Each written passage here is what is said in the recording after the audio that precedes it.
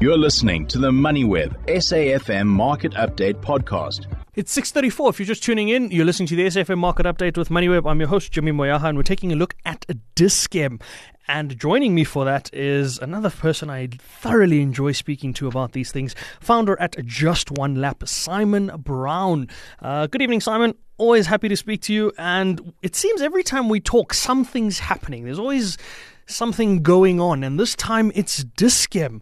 And I suppose some of the developments that are happening around Dis-Chem aren't too surprising, but let's take a journey down this rabbit hole, and I suppose we can start the journey back. Let's start with this week, right? So we'll recap a couple of years, but let's start with this week. Latest announcement being that the sale of shares by Ivan and Saul Saltzman in their individual capacities or through their proxy organizations, 1.5 billion rand of Dis-Chem stock sold off, and Coronation was more than happy to scoop that up.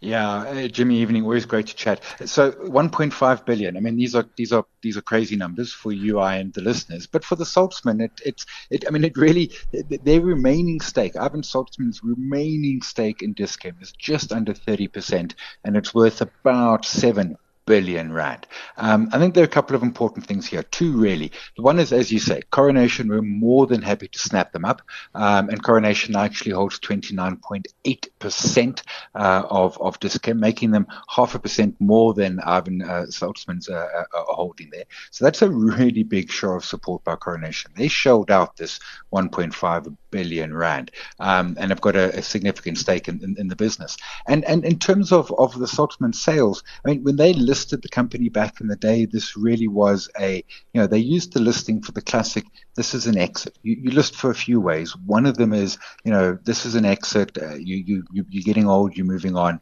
and you want to move it into the public domain. And over time, you will sell down the stake. We've seen it with others, Christo Visa and others who've slowly at time sort of sold down their stake as they move out of the companies which they founded and or took to glory days. So this is not unexpected. I think it's very, very orderly. Rather, Coronation then they try and put 1.5 billion rand into the market, and I don't think it's concerning at all. I think it is the founders who, we must remember, founded this back in the 70s. This is a 40-year-old business that they've been working at. Absolutely, and I was just coming to that. It's a 46-year-old business in 2024. They founded it in 1978, and something interesting that you said, Simon, around the fact that this is an exit, and what an exit this is, right? So if we take a journey back to just the last couple of years, so just the last 3 years, in 2021, they sold down from their previous shareholding down to 35.1%, and they netted 5.5 billion rand as a family there.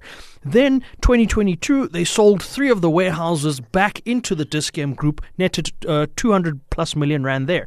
Kept quiet in 2023, decided that was okay. Then last week, they sold the headquarters for 500 plus million. This week, they sold the shares for 1.5 billion. We're looking at almost 8 billion rand to the family in the last 3 years. If that's not a good exit, I don't know what is. I agree with you 100%. And let's be clear, Dis-Chem, I mean, 1978, it didn't exist. And now it's just a feature. It's up there. It's toe to toe with clicks. It has been a phenomenal success by the family. And we all know Dis-Chem. The family itself, I mean, as an investor, it only came to market, 7-8 years ago. As a family, they keep a low key. They have done spectacularly well. The remaining stake, is worth another 9 billion if ever they want to sell down completely. But truthfully, they can just take dividends for the rest of their life. Let's look at that dividend side, because 26 billion rand market cap on a company with a 1.38% dividend yield. Is that a good buy? The share price is at the top end of its range at the moment, of its 52-week range. Is it a good time to be getting in for an investor that says, you know what, I would like to get a piece of Dis-Chem perhaps from a longer term point of view? Because certainly for the Saltzman family, they got in at zero, so you don't want to be benchmarking against them. But is it a good time to get in on the stock? I think it's expensive. I mean, just on a simple PE, it's trading on a forward of 26. That's fairly chunky. But I mean, this is a sector, and if we look at clicks, they're trading on a forward of 26. I mean, these are expensive stocks, and I bet if I throw ShopRite into it, I'm going to get the same story. And that comes down to the problem. We've got to divorce. Oh no, ShopRite only a forward PE of 22. You got to divorce the quality of the company. Dis-Chem is absolutely great. So is Clicks, so is ShopRite, with the price that you're paying. And in some cases, I look at the prices and I think, you know what, I might pay a higher price in future, but I might get a better valuation, if that makes sense. And I think that is so important. And as a long-term investor, the only thing you truly control is what you'll buy and then the price that you will pay. The future profits, the price that you sell at, all of that is beyond your control. And I guard that price that I pay quite fiercely. And let's be clear, sometimes I never get a price that I really, really like, and I miss stocks as a result. But it really helps if you can be a little bit better on the price. And I think, no one's doubting Dis-Chem as a quality, but it is expensive. Absolutely. And on that, I actually do wonder, I mean, I like that you brought up that ShopRite angle, because I wanted to then say, as compared to some of the other retailers that might have a bit more diversity, would you not then want to be looking at something different? Something that jumps to mind that you could... It's not necessarily an apples with apples kind of conversation, but an argument could be made for it if you're throwing the ShopRites into the mix, is a Pick n Pay. You're getting that at 22 Rand. They've got probably a larger footprint in terms of store base than a Dis-Chem might have at this stage. And they now have a management team that understands the business because they built the business. And I mean, Sean Summers was there for years. Do you then not say, yes, they had a loss-making year, but as you said, it has nothing to do with profits and losses in the year, and everything to do with the underlying fundamentals that you'd look at from a business perspective, taking nothing away from Dis-Chem, of course, and taking nothing away from everything that the Saltzman family has built. 46 years of hard work. I mean, I'd take a 10 billion Rand payout for that as well. and you'd be 100% deserving of it. So Pick n Pay is an interesting one. In the one sense, they have been having their lunch eaten. The ShopRite trading update earlier in the week, they now claim 58 consecutive months of market share gain. Some of that's coming from the mom and pop grocer on the corner and the Spaza shop, 100%, but a lot of it is coming from Spar, who had the CRM problem in KZN, or rather the SAP problem, and a lot of it's coming from Pick n Pay. But to your point, Sean Summers, if anyone can, then Sean Summers is the person that you trust to do that.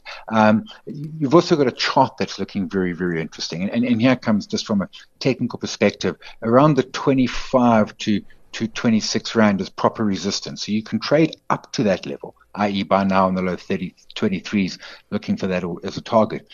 My view is I don't use gearing or derivatives. I would hold this for a year or three if it carries on going my way, and I would wait for it to break through that. And then you've got an interesting entry into a stock that the risks are there. It's not that Pick n Pay is going to disappear, but from a financial perspective, will there have to be a rights issue? Those sort of concerns potentially.